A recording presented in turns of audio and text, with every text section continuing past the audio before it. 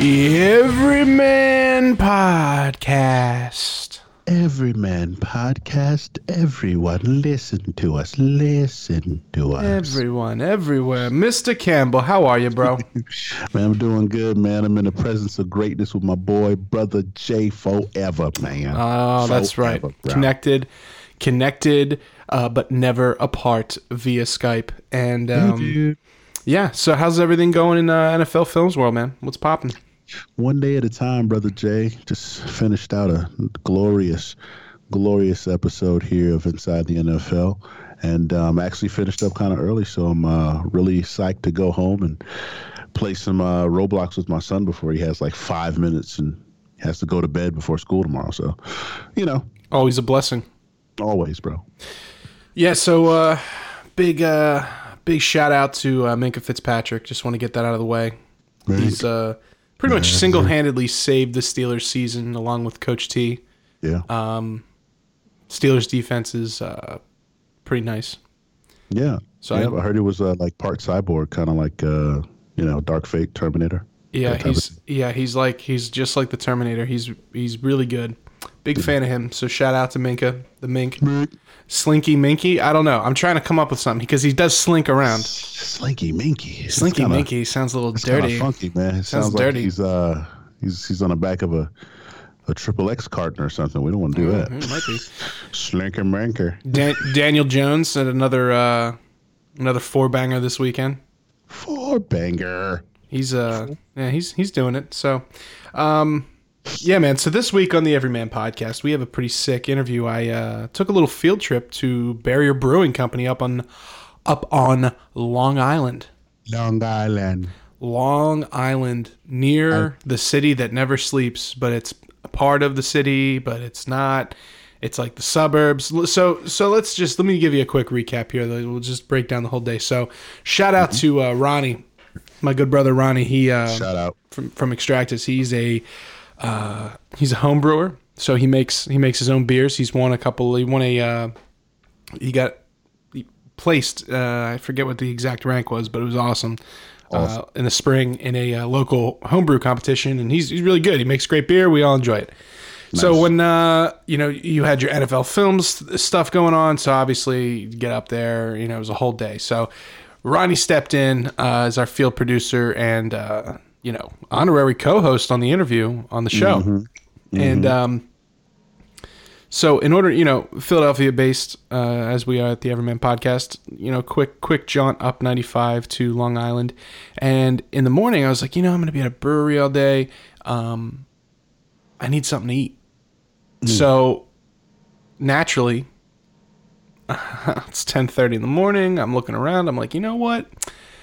I'm going to go to Popeyes because they're open at 10 a.m. Excellent. Because I know the chicken sandwich is back, and back, you can check it out in the archives, the Great Chicken War. We went into detail about the chicken sandwich situation that they have there. And so, I'm a big fan of it. So obviously I was going to swing through. And 10:30 in the morning, 8 cars ahead of me, bro.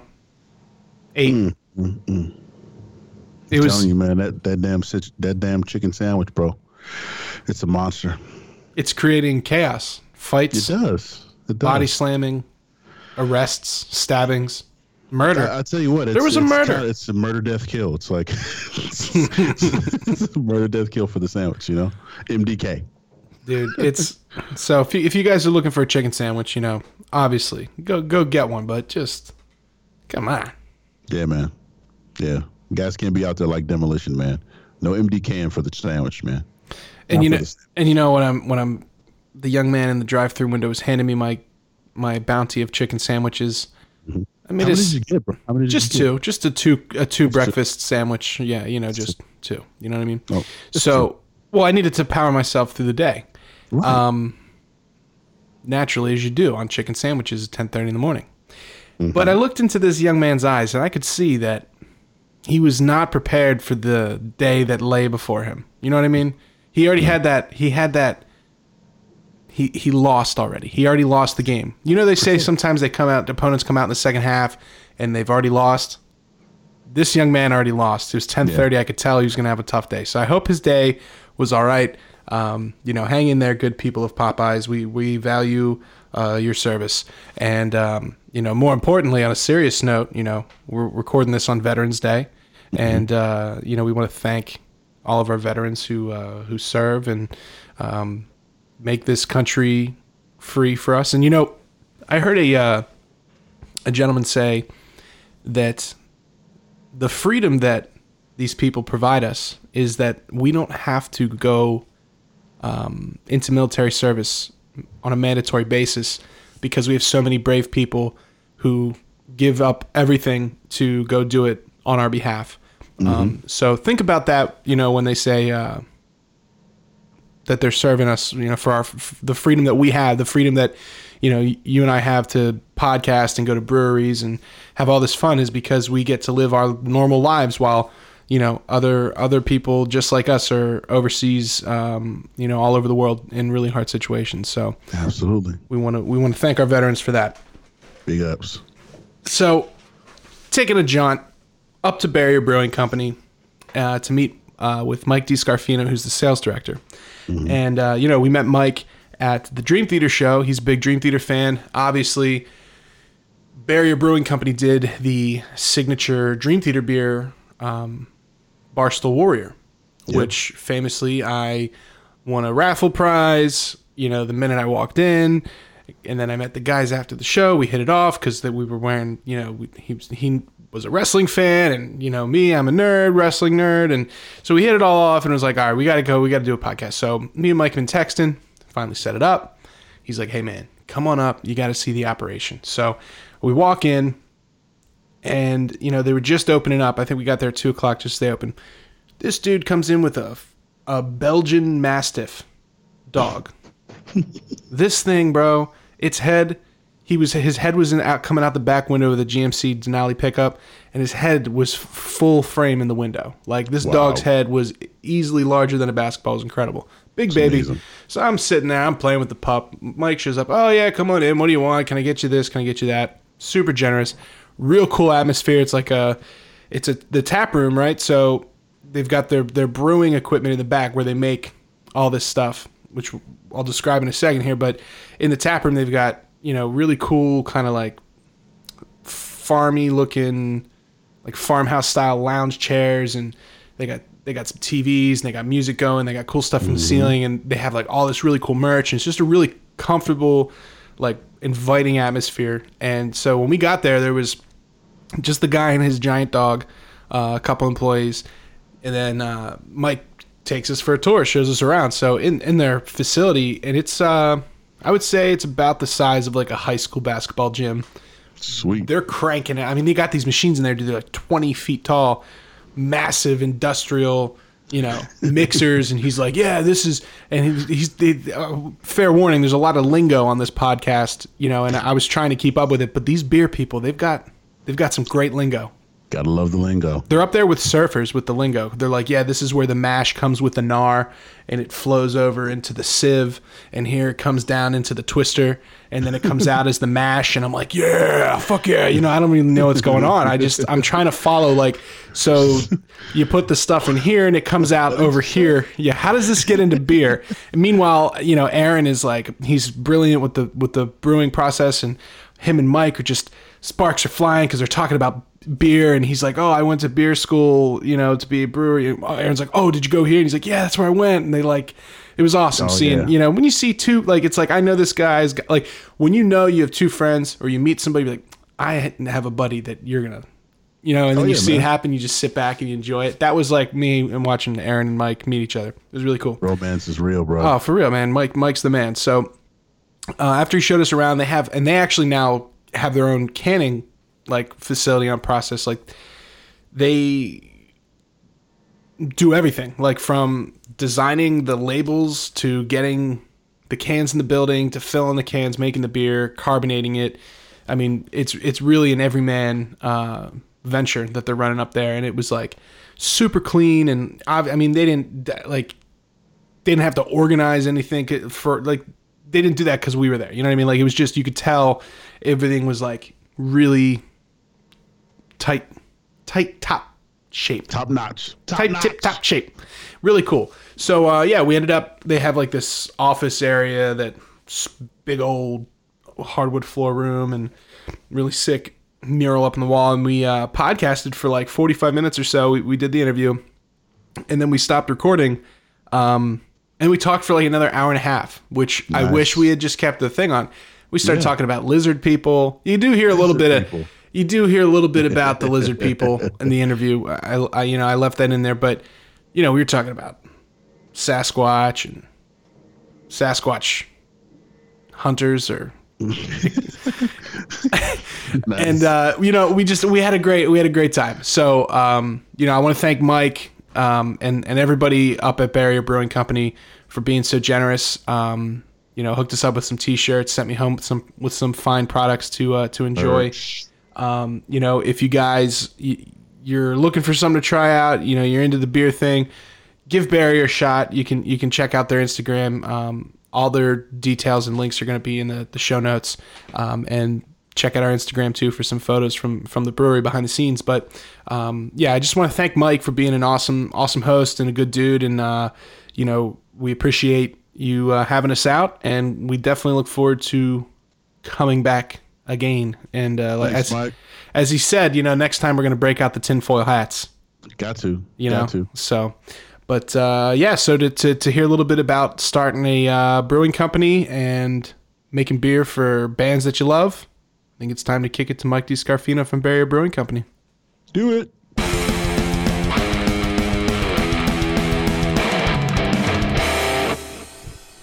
Today on the Everyman Podcast, we are here live in the beautiful, well-lit office secondary location of Barrier Brewing Company in Long Island, New York.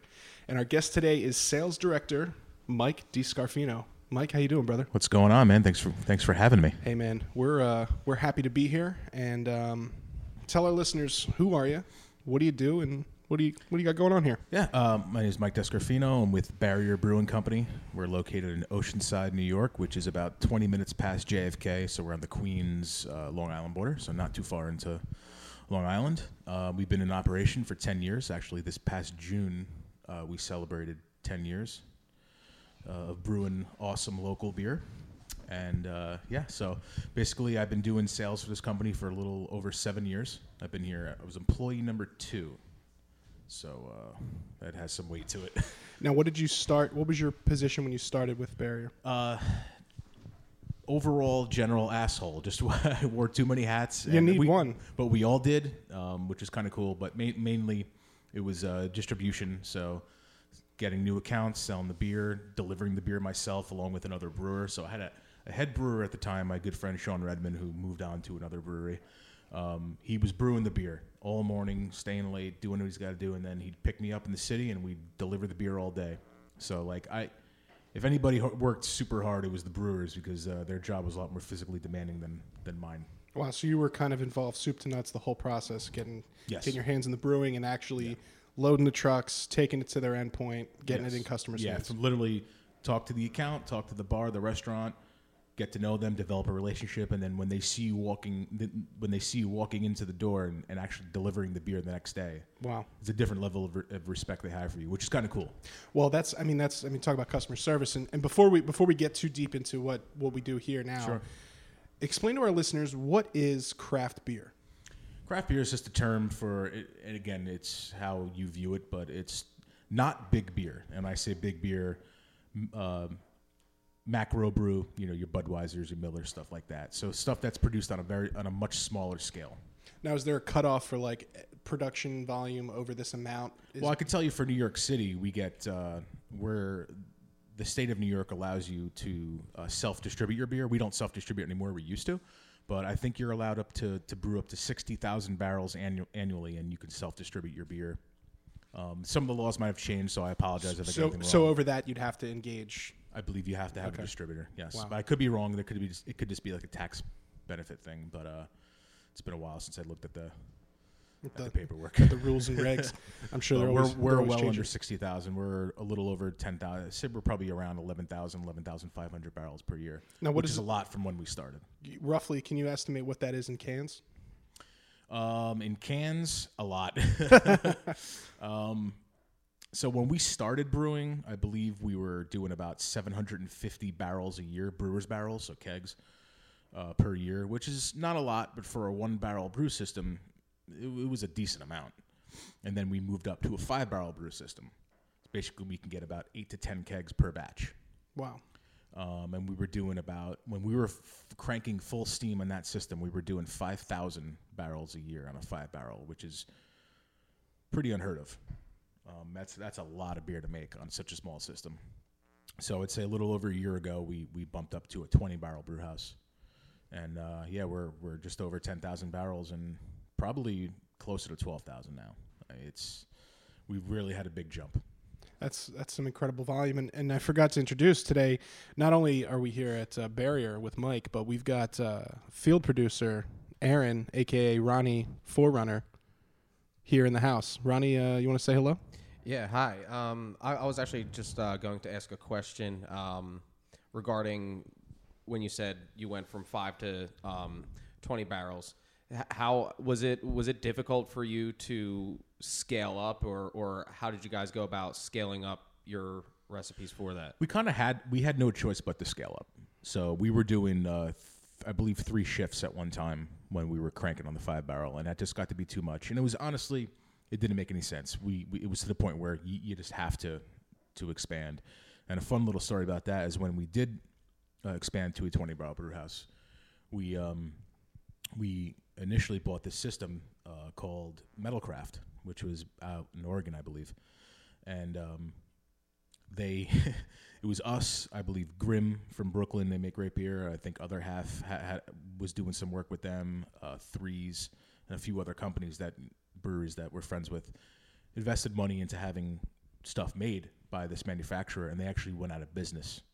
So we were fortunate that they had about 70% of our brew house already manufactured. Mm. So thankfully, the guys from Grimm went out. They got a big truck. They took our stuff off. They took their stuff off. And we had another manufacturer called Marks. They're out, I believe, in Washington State, right on the border of where Metalcraft was. And they took care of us. They helped us out. They finished the work that Metalcraft started. So that was crazy because that set us back. So a lot of money and a lot of time. So we still had to crank out in the whole 5-barrel for many, many months. But the jump, to go back to your question, it wasn't that hard. This was all planned out. We knew exactly what we had to do. And it took a little time to get used to the new system, get used to the kinks. But once we got that out of the way, we were really cranking after month 3, I would say, on the new system. So once bells and whistles down. Once you adjust to the new system, it's just you're making beer. Yeah, and if you're going to formulate a recipe, you just scale up appropriately. So one of the beers here we're going to try, Money, sure, is I was talking to you downstairs in your facility, which we got to take a look around at, and obviously you're listening to this podcast, so you can't see it, but it's amazing how industrial and clinical and clean a facility like this is. And one of the common things we talk about what the everyman is passion. And the extra step, you notice, the work boots are all lined up and tucked in, and that's just how you guys run the ship here. That you didn't do that because we're coming in. You can make a product, or you can love what you're doing and succeed because of it. And that's kind of what I see going on here. And from the brewery, the actual facility to your tap room, there's a really cool vibe. But the thing is passion. So why go the extra mile to make beer it's not as cheap as something you get that's mass produced? The ingredients are sourced, in a more thoughtful way. Why is it important to you to go the extra mile? I think basically necessity. You have to stay ahead of the curve, and you have to make great liquid. You have to put out a good product. If it's mediocre at best, you're just going to fall in line with everybody else, because there are a lot of breweries. There's a lot of brands. When you go on that shelf into the store and you want to pick out a beer, you're in competition with a lot of different people. But the quality of your beer will definitely speak for itself. But everything else goes into that: marketing, promotion, the can label art, people that work at the brewery, relationships you have with customers and clients, that all factors in. So an image definitely plays a big part in it. Well, it's like, if you don't clean your room, why would you take care of anything? If you don't want to answer in your room, don't eat in your room.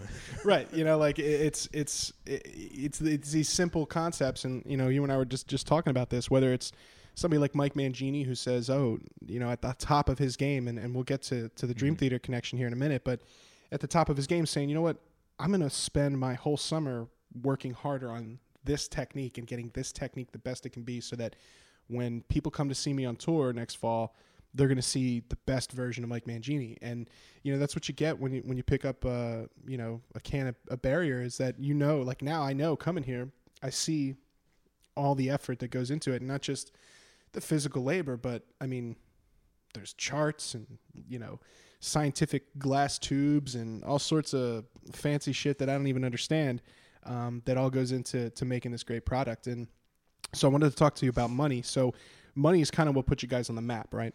Yeah, money was, when we started, we never had like a flagship beer. That was never a motto. Our motto was never have like a flagship beer. It was like, hey, we're going to make a bunch of different styles. We're going to make a bunch of classic styles and brew it classically to style and brew it well. So we never really ran off the moniker of having, these are our 2 or 3 flagship beers. But money really was that lead horse for us. We started off as a very classic West Coast style IPA, but the hop bill was super, super light, super fruity. Wasn't as heavy dank as many of the West Coast IPAs were for that time period. And we got a lot of recognition for it, and people really sought it out, and it really had like a name, like a cult following that, we might not know much about your other beers, but we sure as hell know this beer called Money. So that was pretty much a lead horse that we rode, and so that's definitely morphed into probably our flagship beer. Now, when you're looking to expand into other styles of beer, because obviously, I'm somewhat of I'm not a beer connoisseur like Aaron and yourself here, but I follow what's going on in the trends, and I enjoy the craft beers, and I get caught up in the the labels and all that stuff. And what is the next step in trying to expand outward without alienating too much what you're known for? Because there's so many different, just like metal, you can go down a subgenre hole with metal, but you can get, before you know it, you don't even know what you're drinking sometimes, and it's so confusing. So what's the kind of the thinking in the product development to kind of expand a little bit? How do you guys approach that? It's basically following the market trend. So we've always been a brewery that's made a lot of IPAs, but that IPA culture has changed over the last 5 years into this new style, not new, but style called New England style IPA. It's very hazy, very cloudy, kind of a murky looking IPA where, 7 to 10 years ago, people wouldn't touch it because they thought the beer was finished. I can't drink this. It looks like sludge. But a lot of that brings a new flavor that people really enjoy. Very soft IPAs, super fruity, not too piney and dank, not too bitter. So that has changed. I think people's palates have changed. So you have to adapt to that and brew those styles of beer and do them very well. So we like to have our own touch. We don't want to obviously make the same beer, and then New York City has 100 of the same tasting IPAs. I think every brewery, especially around us, tries to do it a little bit differently and add their own little touch to it. So you just have to find what separates you from everyone else. Well, kind of touching on that, and Aaron, we were talking about this earlier. Aaron is a home brewer for those listening, so he's got some expertise on it. And anytime I have some deep beer questions, I always reach out to Ronnie. But we were just talking, like, you can go every 20 miles down 95 in the Philadelphia area. There's another brewery that you go in, has a great atmosphere, has a great culture, and a great beer that they do. But it's hard to differentiate, like, why this one, why that one. Do you find it hard to continue to stick out? Yes and no. I think what really separates us is we have a great marketing team. We do a lot of promotion on our like, we don't have anybody else that, like, an outside company that does our promotion for us and marketing. Like, we do everything in house. Our labels really stick out and stand out. Yeah, the art's awesome. I think that's a big thing. Got a couple here in front of me. Can't tell me nothing. Can't tell me that's a collab we did with Equilibrium Brewery. and we'll get to the collabs in a minute here. I think that's really cool. But just looking at them, they're colorful. They stand out, and it's almost like there's you want to know, like, I want to know what's going on with this guy with the grill and the hat. Like, what's he doing after this? You know, like, is he going to Barrier? Because that's actually a character version of our founder, Evan Klein. Oh, no shit. I basically call him the white version of Kimbo Slice. Yeah, he kind of he's got a Kimbo look to him with the, with the beard and the hat down there. But it stands out. And, I was telling you a story, when I was a kid, I'd go to the record store and, I knew Roadrunner Records was all metal. So I'm looking for a new band. This is before streaming and all that stuff. So there's no metal on the radio. So you got to figure it out. And, I'm leafing through. It's like, oh, this cover looks sick. I'll buy this. And, sometimes it was awesome. Sometimes it sucked. But I find that's what I do with beers too. So a lot of people do that with beer. And you've got, we saw your canning operation, and it's easy to kind of see that, like, you can put out a label, and if pink isn't working, you can tomorrow switch it to a purple one, or, whatever. You guys are kind of like with the podcast. That's the reason why podcasts are changing how people get content, is because, like, you can quickly change. Like you said, you don't have some humongous marketing company or distribution company in the way of you and your customer, or how you want to represent yourself to your customer. So you can just make that change on the fly and keep it, keep it fresh and keep it new. And, like you were showing us some stuff you have in the works, and it's like, it's cool and it's trendy, and it's stuff that people can relate to and be like, oh, you know what? I liked that back in the day. I'll fucking try this out. Who comes up with all that stuff? It's pretty a collective. We all do. We have any ideas, we just all spit them out, and whatever works fine. That's what we go with. A lot of our collabs that we're doing now, we have a guy who's been with the brewery for a little over 2 years. His name is Bobby Carlo. He's pretty much taken the lead on meeting up with a lot of these breweries, doing these cool collabs, coming up with these cool concepts and ideas for artwork and for some cool videos and stuff like that. So we have a guy dedicated for that. He also travels overseas and does, some of our festivals and stuff like that overseas. So we pretty much all come together, but we do have specific people that come up with certain ideas for the can art. We have a great designer. We have a couple of great designers that we use. We use a few different ones, but we all work together and just try to come up with some cool ideas and cool concepts. Well, and you gotta branch out, and that leads in perfectly to how you and I met. So, my co-host on the show, Daryl Campbell, he's in the trenches at NFL Films right now. It's the NFL 100 season. He's literally cutting video all day. So shout out to my big bro. I couldn't be here, but Daryl and I have this saying. The theme of the show is, we call it the Cosmic Canoe. So what the Cosmic Canoe is, Mike, is me and Daryl are on this journey. Aaron's on the journey with us, where we're in this canoe, and every time we put our paddles into the canoe and push ourselves forward to try and get to our goal, we're picking up some magic with us. And it seems like when that magic gets on us in the boat, we've already been connected somehow. So a couple months ago, at the Dream Theater show, interviewing Mike Mangini, hanging out, and you guys did the Barstool Warrior beer cross promotion, which Barstool Warrior is a song on Distance Over Time, Dream Theater's latest record, and they've been having the beer at places. And the first time on the tour, there wasn't any. It was down in Philly. Couldn't get our hands on any. And this time they had you guys had an event with a bar down the street, Fado Americanos. Yeah. So I did the interview with Mike, go over to the bar. I'm waiting for my girlfriend and my buddy Mike. And I walk in, I sit down, I order a Barstool, and the girl comes over. I'm in there for less than 60 seconds, hands me the beer, gives me a raffle ticket. As soon as she puts the ticket down, a guy picks up a microphone and goes, "Okay, you guys ready to win a prize?" And he reads off my ticket, and I'm like, "Oh shit!" What'd you win? The sticks, dude. I won like a drum. Yeah, I won a drum head and like a bag and a program and a pin and like some stickers and all this stuff. And I was like, "Oh, this is sick." So I go over, claim my thing, and then having a few beers, and I'm texting Mangini. I'm like, "Hey, dude, I just won this this Barrier cross promotion thing." Oh, he's like, "Oh, the guys are here. I'll have to introduce you back, after the show." So Mike introduced us, and your buddy was wearing a Car Bomb shirt. Yeah. So naturally, across. Shout out to Pete Costa from Torrential Downpour, great band. Shout out to Pete. And so obviously I see him, so I'm start making my pew pew pew, my car bomb noises to catch it. He looks over, he's like, oh, somebody else likes ridiculous music here as well. And so we start shooting the shit, and Mike introduced us, and he's like, hey, you guys should connect. And we're walking out, and you're like, hey, you guys want some beer? And we're like, hell yeah, we want some beer. So we met, and we're like, we decided we got to get together and do a podcast here. But tell me a little bit about, how did you guys get involved with Dream Theater, and what are some of the other bands you guys are involved with, and how has that all come to be? So we got involved with Dream Theater.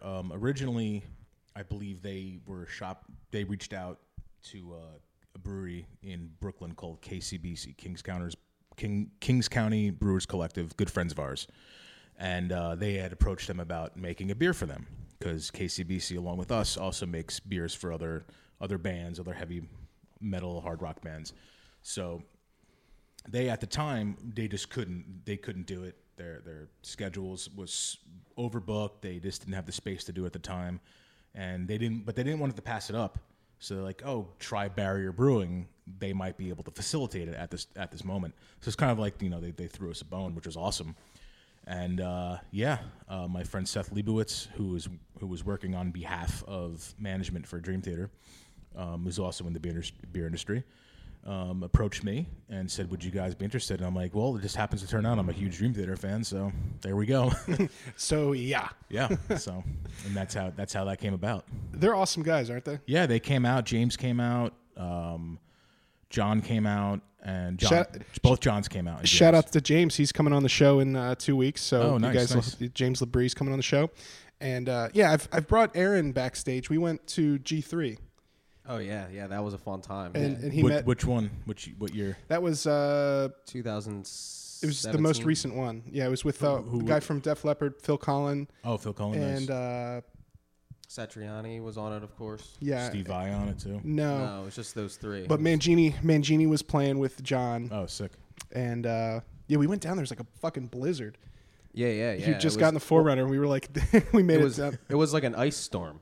Yeah, and Petrucci was selling these, like, he only made 20 of them. I've got this, like, John Petrucci soccer, what do you call it? The fucking scarf.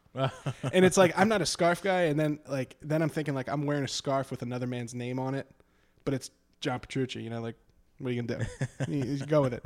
But does it have his long beard? Oh, I wish, man. Literally just says John Petrucci. It's hilarious. I mean, that's just a scarf. I have one of his signature guitars, so that's even that Ernie Ball. Yeah, shout out, man. Yeah, they make top notch quality. Is that the guitar? No, I have the JPX7. I got it the year that they discontinued those. Wow. Yeah, shout out to Ernie Ball. They sponsor Extractus Media, our production company, awesome. And our band. So they hooked us up with some awesome instruments, and they help us promote the show. So thank you to they make incredible products and all American made. That's right. Shout out. Yeah, they're known for their strings, right? Slinkies, super Slinkies, all that. They're huge. That's kind of their bread and butter. And apparently Sterling Ball's a big barbecue guy. Petrucci was saying that. Yeah, him and I talk a lot of it because I'm a smoker. I got a big smoker setup, nice. So I do not cigarettes, meat. Yeah, smoke meat, boy. And the Dream Theater guys, they're so cool. And it's like, you and I were talking before about Mangini. Those guys are so talented and so revered by their fans that, like, they don't have to treat people as nice as they do. But, like, I've spent a lot of time backstage with them, and, like, I see how they interact with everybody, like, from the people working in the venue selling hot dogs to, their production, like, it's just top notch all the way. So it was really cool when obviously I was like, oh man, as a Dream Theater fan, seeing them being involved in beer, I was like, because you don't really see Dream Theater get into too many other things. Right, exactly. So it was really, really neat to see that. So did they say, like, hey, we like Pilsners, or did you guys kind of have in mind? How'd that work? They came out to the brewery, and we tried them on a bunch of different beers. We gave them a bunch of cases to take home for them to try and drink and enjoy it. And we all settled down that we want to do something that's kind of like a mix between a Pilsner and a Kolsch, just something super low ABV, 4.5%, 5%, super crushable, super easy to drink, something that the average beer drinker that doesn't like hoppy stuff, that doesn't drink crazy the everyman craft beers, that just wants to drink a good, well-made beer. Mm-hmm. So we settled on that style, and yeah, I remember I was told from my friend Seth. He said, "Oh yeah, well we tried some beers with Mike Mangini because he couldn't make it out for the brewery that day, but he tried I think he tried the Megadeth beer, and it was I think it was a saison, the Megadeth beer at the time. It was a different style, and he didn't like it. And then he's like, I want it to taste like Stella. I'm like, well, we're not going to make Stella. I could see, because knowing Mike, but he loved it. He was like, this is perfect. This is up my alley. So I would love to see him trying to pin down what beer he likes. It would be, I could see him giving you a lot of options. John Petrucci definitely likes. He loved our bourbon aged stout, the coffee. Well, stout. He's a big whiskey guy. Yeah, he loved that. He liked big, dark, strong beers. He likes some of the IPAs too, but the consensus was let's make it enjoyable for everyone across the board. Well, that's what I liked about it, because I had about 6 of them, and I could still stand up straight after the show, So it was definitely got what you were going for. Now, nice. You guys, you work with some other bands too, right? Yeah. So it all got started with us, basically, with the band Every Time I Die. Great friends of ours. We've been making beer for them for over 5 years. Yeah, you're wearing this awesome Every Time I Die champion. Just got this in the mail too. Dude, that's sick. I gotta hope I don't shrink it when I wash it. Yeah, so that started. I think we're doing this. Might be either year 5 or year 6. Jeez, it might be year 5. So we brew a beer for them for their Christmas show that they do every December up in Buffalo, and so this year we're actually collabing with our friends Thin Man Brewery from Buffalo, and we're gonna do 2 collabs. We're gonna brew a collab by them and a collab here by us, and have 2 different beers and have it for sale at certain places up in Buffalo during the weekend shows. But it's crazy how their things have morphed into. And it started off that they would just do an annual Christmas show, and slowly over the years it got bigger and bigger. And then about five years ago or so, my good buddy Mike Schatzel, who lives up in Buffalo and owns a bunch of great bars, just happened to know Keith Buckley, the singer. I think Keith's wife used to work for Mike at one of his bars. And I was like, oh man, I'd love to make a beer for those guys, just like joking around. And the next thing you know, I get a Facebook message with me, Keith, and Mike, just saying, hey Keith, this is Mike from Barrier. They make great beer. They want to make you guys a beer. Keith's like, perfect. What's the next step? What do we do? So they were so receptive. Like, and I'm finding that with the podcast, and it's like, I think there's something to being, 1, treating people well, 2, working hard, but 3, being willing to ask. Yeah. And if you combine the 3 and people know you're honest and you're in it for the right reasons, people want to work with you. Everyone we spoke to about doing beers for has been so open and receptive to it. They're like, this is so cool. This is so cool. So basically, we don't have the scale to brew it largely 24/7. We're trying to do that with Barstool Warrior. We like to get that available all the time. But for a lot of these one-off beers, it's like, all right, we'll brew it maybe geared around a show you're playing locally in the area. We'll try to get the beer in the venue, get some beer to the band, stuff like that. We've been able to do more with Every Time I Die because it's been 5 years we've been working with them. But like we made beers for the band Thrice. Shout out to Kyle over at Randolph Beer. Shout out. For linking us up and working together with them on that. And so that's always been fun, and they're super, super amazing guys, and they're involved. They like to know what we're going to make. They give us ideas. They want to be a part of it. They're a part on doing the label design. So that's really cool when you have a band that really gives a shit about what they're doing, and not just like, all right, make us a beer, we don't give a shit. Right. It's not like the Kiss method. All due respect to Kiss and their merchandising, but they'll just slap the Kiss logo on anything and sell it, and their fans are cool with that, and that's fine. But like a band this like is definitely personable, right? Like a band like Dream Theater is not going to put their name on something, let alone cross promote their music with something that's poor quality. A shout out to our New York City, Brooklyn / Long Island hardcore brothers, Incendiary. Dude, we make a beer for them. We're making a new one for them soon. Incendiary is a sick band. They do. I'm awesome. I'm a big wrestling fan. I know they do some work. They've done some music for WWE. Yeah. It's one of the things you keep talking about is collaborating, and you would never see like a pizza place collaborate and be like, hey Johnny, we're doing you put the pepperoni on the Sicilian tonight, you know? Like nobody would do that because it's too competitive versus there's this new world of sharing and cross promoting, and you see it, you know, with podcasts. We've had a number, you know, Audio Addiction and Naveen from Copper Crab, and like you bring people on and you share because we all know now that there's enough for everyone. And like you working with a brewery 30 minutes up the street is not going to take any beer out of your, you know, no, it's going to help each other actually. Like that's the whole point. Yeah. It's not going to make you sell less beer to do something like that because, you know, one of the breweries we go to locally, Neshaminy Creek Brewery, like if they do a collaboration with somebody, then all of a sudden now I know about that other one, whereas I didn't before. And it's also exciting for your customers and your fan base that supports you and purchases your beer. They want to see that. Oh, cool! They're collabing with this cool brewery that I never got to try before. So I get to try some of the beer, and it's that brewery's input as well. We get to, you know, try something cool, and I get to learn about a new brewery, as you said. So, and it works for us too. We get to go overseas. We get to do cool collabs with different breweries and make these great friendships with all these other breweries, and really get out there and get our name out there as well. So, listen, it's cross promotion. We're helping each other out, and if there's a brewery that opens up 2 minutes here from us, I want them to succeed. I do not want them to fail. Their success is going to be better for me, and vice versa. We all want to succeed because we have a common enemy, and that's big beer. Now, speaking of common enemy, what do you think about the whole seltzer craze right now? Because I would think, I think more craft breweries our size, smaller and bigger, should definitely make a craft seltzer. We used to do like craft sodas every once in a while, just as a goof. Yeah, because maybe people don't want. Maybe they bring a kid. I think it's a great idea. Listen, not everybody wants to drink a beer when they come in here, so have a seltzer. Yeah. Well, I saw somebody saying that maybe the thing about seltzers is that if people switch to drinking the seltzers, then they're not going to go back to beer. They're going to go up to drinking mixed drinks. I think that's there's no weight behind that. I really don't. I think you're just going to have there's a certain crowd that's always going to drink your beer. Beer drinkers are going to drink beer. Like my girlfriend, she will not enjoy any of your beers, but not because she comes here and she has a different option. Not because of your beer. It's just she's not a beer drinker. Yeah, so like if you had a seltzer or like a whatever, you know, wine cooler. That's why a lot of breweries have a distillery's license. Like shout out to our homies in Brooklyn, Interboro.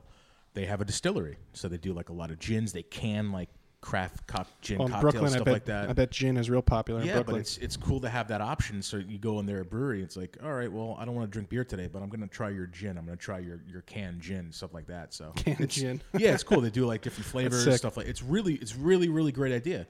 And I think a lot of more breweries should, especially if you're opening up, you're brand new, get a distiller's license, make some craft sodas, make some craft seltzers, maybe do some ciders.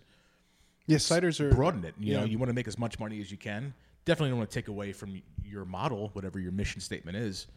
But so you're not one of those like it's only craft beer. Not. No, I think that is such backwards thinking.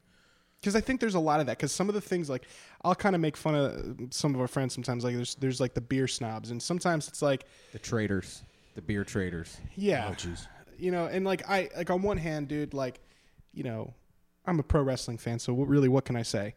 If you say ECW, then we're best friends. Dude, I'm a huge ECW fan. I grew up. One of my earliest memories as a child is watching on public access in Philly on a Friday night.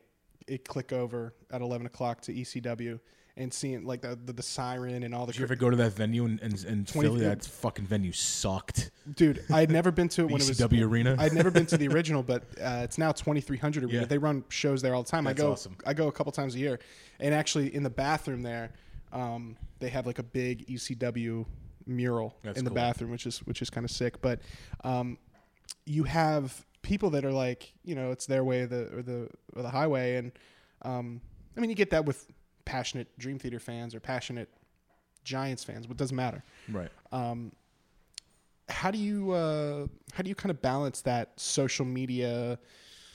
I think you have to stay on top with social media. That is beyond key, especially now. If you got to get out to the masses, you really have to get out there and get your brand out there. If you don't, you're not going to grow. Yeah. I think social media is the best form of growth, and I think we have a great social media team. Yeah, you guys got a great Instagram. Our Instagram's awesome. We got great people behind it. We do really cool, wacky videos that we do when we're doing collabs with other breweries or we're introducing new beer. When we really got on the video forefront a couple of years ago. Not many people were doing them, and we got on it a couple of years ago. And then we got a lot of great feedback, and we just continued doing them every time. Sometimes they're really goofy, but I think that's the point. We just don't take ourselves too seriously on that end. Yeah, you gotta be willing to take try different things, and that's been key for the Everyman podcast. We've now had everybody from we've had a beer podcast, we had a future astronaut last week, and a comedian next week. Like it's okay now to be involved in everything and have a lot of different interests because that ultimately just helps you connect to new people that you wouldn't have connected in the first place. Yeah. No, I 100% agree.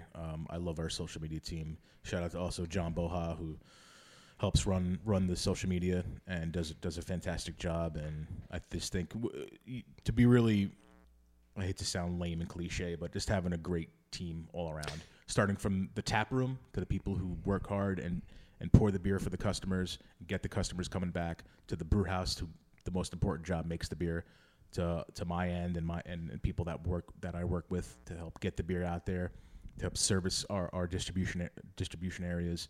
You really need a great team top to bottom, because if not, that's where I think a lot of breweries and companies suffer. It's not lame. I mean, one of the core ideas we try to share on the Everyman podcast, whether we're talking to, the guy we had on last week works at SpaceX. He's an aerospace engineer, and he can explain to you why it's important to have teamwork. And then when we have a production assistant, we had one of the guys that works on Dream Theater's crew on.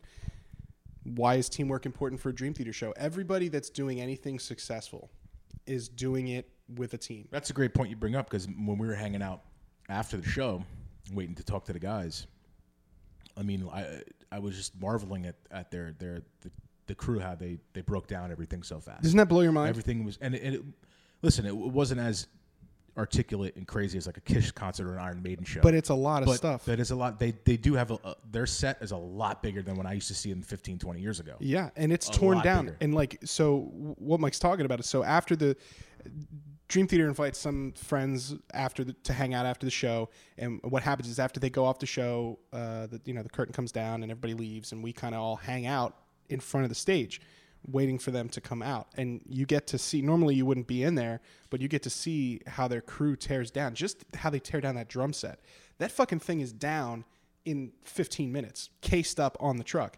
And I've been there when they're setting it up and seen them tear it down, but they couldn't get that done if they didn't have communication. And all those guys in that crew are fucking phenomenal. Dude, they're great. Shout out to Zach Rossi, my boy. He wasn't at that show. He had a family wedding, but Zach's one of the production assistants there, and you understand why they have the kind of production that they do, because of all that teamwork. And it's cool because it extends to what you guys do. Yeah. Where your beer, they don't know this because they've been here, but the quality and the excellence that you guys put into your product here is the same thing that they're doing, which is why it makes a good relationship, which is why when I crack a bar stool, it's quality. And, my girlfriend's father stopped over for dinner, and he's a big IPA guy, and we're always trading beers back and forth. And all I had was Barrier and Coors Light or something. And so I gave him one of the bar stools, and he's like, "Man, this is really great. Nice. This is awesome. Is this that band?" And he's like, "Oh yeah, give me a beer when you go up there." I'm like, "Yeah, no problem." That's awesome. But and he's not somebody that would be your typical go into a brewery on a Saturday and find a beer. That's what that beer is brewed for. It's brewed for the average guy, average girl, average person. I'm not really into craft beer, but this is kind of a beer I can drink. Yeah, it's like you can wrap your. It's very safe beer. Yeah, it's not too. There's no grapefruit notes or pine needles or whatever you get. Yeah, listen. That's why we're in business, because we have people that like those type of beers, but we also love easy drinking beers, stuff that's more approachable for the average drinker. That's what you got to do. So, couple last questions here. I just want to kind of explain to people the scale of what you guys are doing here, sure, and then where you can get it and all that stuff, and then we're gonna crack a few of these open and enjoy Bev. So, how many if you had to estimate, so what's your availability in stores? Like, how many stores nationwide is Barrier? We're available currently in 6 states. We're about to open up a 7th. And actually, we're in the works of opening up a few more. But right now, where you can get our beer kind of steadily is obviously all through New York City, New York State. Massachusetts, you can get our beers up to Boston, certain parts of Massachusetts. Connecticut, we have some distribution in Connecticut. We have distribution through Philadelphia, I believe up to the Lehigh Valley. Not Pittsburgh or anything, but Philly proper. New Jersey, and we have distribution in South Carolina. Wow, that's quite a stretch to get down there. A good friend of mine, Lauren Shore, owns a killer distributor called Rafa Distributors, and they have a great lineup of breweries that they have in their portfolio, and we try to send them beer at least once a month. So if somebody's listening to the podcast and they have a bar that they like to go to, their local hangout spot, and they want to try Barrier, sure. How can they help their bar get Barrier? Just ask. That's all it takes. Just ask, like, do you guys pour Barrier? I'd love to get Barrier in here, and we will absolutely make it happen. If we're in that area, we have distribution in that area. I'll personally go out of my way, make sure we get it there. That's what's up, and I can attest. The Everyman podcast. We were centralized in the Philadelphia proper area, and I know I've had it at Trent Road Takeout down there, and Aaron, you've had it a couple. It was at the Churchville Inn. Churchville Inn, so you could definitely track it down in the area, and Everyman, we've got subscribers in 60 countries, so hopefully, Yeah, we have our beer overseas too. We have not regular distribution you get every day, but we do send beers over. London, we have some of our beer available in London and throughout Europe. So we just came back from Barcelona. We did a pretty cool beer festival there. We have friends that we collab with overseas. So our name's definitely getting out there slowly but surely. Does that blow your mind a little bit when you think about like somebody on the other side of the world's drinking your beer? When I think 3 or 4 years ago was the first time we sent beer overseas, and we did a festival in Copenhagen. And I went over with some friends and we did a tap takeover event at a spot in Copenhagen, and I'm sitting there drinking my beer, and I'm drinking my beer in Copenhagen. Like, this is crazy. Now it's like, all right, well, we're off to this festival now. Yep. So it's crazy from where it first started to what we're doing now. Every time about once a month I look at I do a deep dive into our numbers on the podcast, and just to see who's listening and where. And one day over the summer, we started getting downloads in Iran. Wow. And I was like, so shout out to our Iranian listener right now. That's awesome. I was like, what part of these conversations were the thing that clicked to get, you know what I mean? Like, it blows your mind. But then you start thinking like, well, Mike Mangini, has been touring the world for 30-some years. He's got to have a lot of fans. He goes and puts the link on his Facebook. Next thing you know, kids in India are listening. Well, I didn't know about you until Mangini introduced us. It's amazing how it goes. You can see it. It's the new world we're that's really cool. 60 countries. Yeah. I like to get beer in 60 countries. Well, I'm hoping. So shout out to Dylan Dickstein, our future astronaut buddy. He's going down to, actually today he leaves for a expedition to Antarctica. Oh, sick. So I told him, I said, hey bro, do me a favor. Don't download the podcast till you get down to Antarctica. So that way I can get that download in Antarctica. You know what I mean? On the one continent that no one lives year round on. That no one's allowed to. How many people can say that? Right. I told him, I said, listen, if you get there and there's any, hidden Nazi bases or underground those hollow caverns. Yes, in the bottom the of hollow Earth. caverns. And the reptilians. Yeah, I need to know about the reptilians. Like the warm climate, right? They say that it's a hollow Earth. It's warm under the. Come on, Mike. It's the Greys are in New Mexico, right? Yes. Yeah. The Greys. I used to be big into David Icke. Ufology. Not so much David Icke. I always thought that guy was a fraud. We can go down the rabbit hole for a long time with this one. The thing I like about David Icke. About the beer. The thing I like about David Icke is he basically put it all on like. Oh yeah, I'm. At first he's like, yeah, I'm Jesus. Well, he started that he was the reincarnation of Jesus, and then he pivoted into no, this guy's the Antichrist, and then he pivoted into like, oh no, the reptilians are running the show, and then now he's kind of pulled back, and he's just kind of like He's lightened it down a little bit, but he's still making a business out of it. But he's like selling out the O2 Arena crazy. three nights in a row, talking about fucking lizard people. Like, what am I doing wrong? Like, because I could talk about lizard people all day. Listen, I'm open-minded. I love a good discussion, especially when there's evidence to support it. But man, that guy, when you look up the definition fraud, it's his picture in there. I'm sorry. When he started doing videos of manipulating President Obama's eyeballs. I was gonna say, I love those videos to be like, look, Bill Clinton is a reptile. It's hilarious. And it's like, see, look, George Bush Sr., he was a reptile too. Or like they have sharp teeth, or like they show scales at some point. Yeah, like, listen, sometimes he marked himself as like, listen, I'm this investigative journalist, and I'm just following the leads. Going on. I'm just following the leads. You realize, all right, well, he's making a business out of it. Say, listen, say you're full of shit. Cool, I'll support it. Yeah, just call it a one-man show. But you're right. He has tone. He's trying. I think he's taking a more serious tone now. Yeah, well, he's got this new book out that's like 1,400 pages. I'm not even kidding. It's like, and he's like talking about how it's like 2 books in one. I'm like, oh yeah, let me run out and get that. Yeah. But hey, if any lizard people are listening to this, definitely check out Barrier Brewing. We can Brewing. definitely do another podcast and talk about just that. I'd have a lot of fun. Oh yeah, crack a few monies open. Crack a few barriers, and there you go. Yeah, I should make a beer where the can art is lizard people coming out of a UFO. I think that's already been done. I think there's been a reptilian. There was like a They Live one I saw. One of my favorite movies. You know, that fight scene, I know we're really off topic here, but that fight scene with Roddy Piper in that back alley is one of the best fight scenes. Didn't they do that ever. in South Park? Like with Jimmy. Yep, verbatim. Like everything was reshot it. Yep. Great film though. He was a great actor. He was great on Always Sunny. Yeah, a couple. It's sad. He was like a Comedy Store regular at the end of his life. Like he was becoming a comedian. Like he was going to go into stand up full time. Oh man, and that would have been.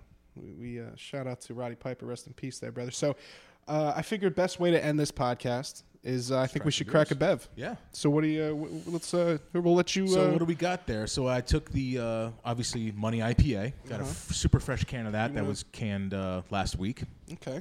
I think we should try the Money. I think that makes sense. Let's start with the Money. Yeah. Go ahead.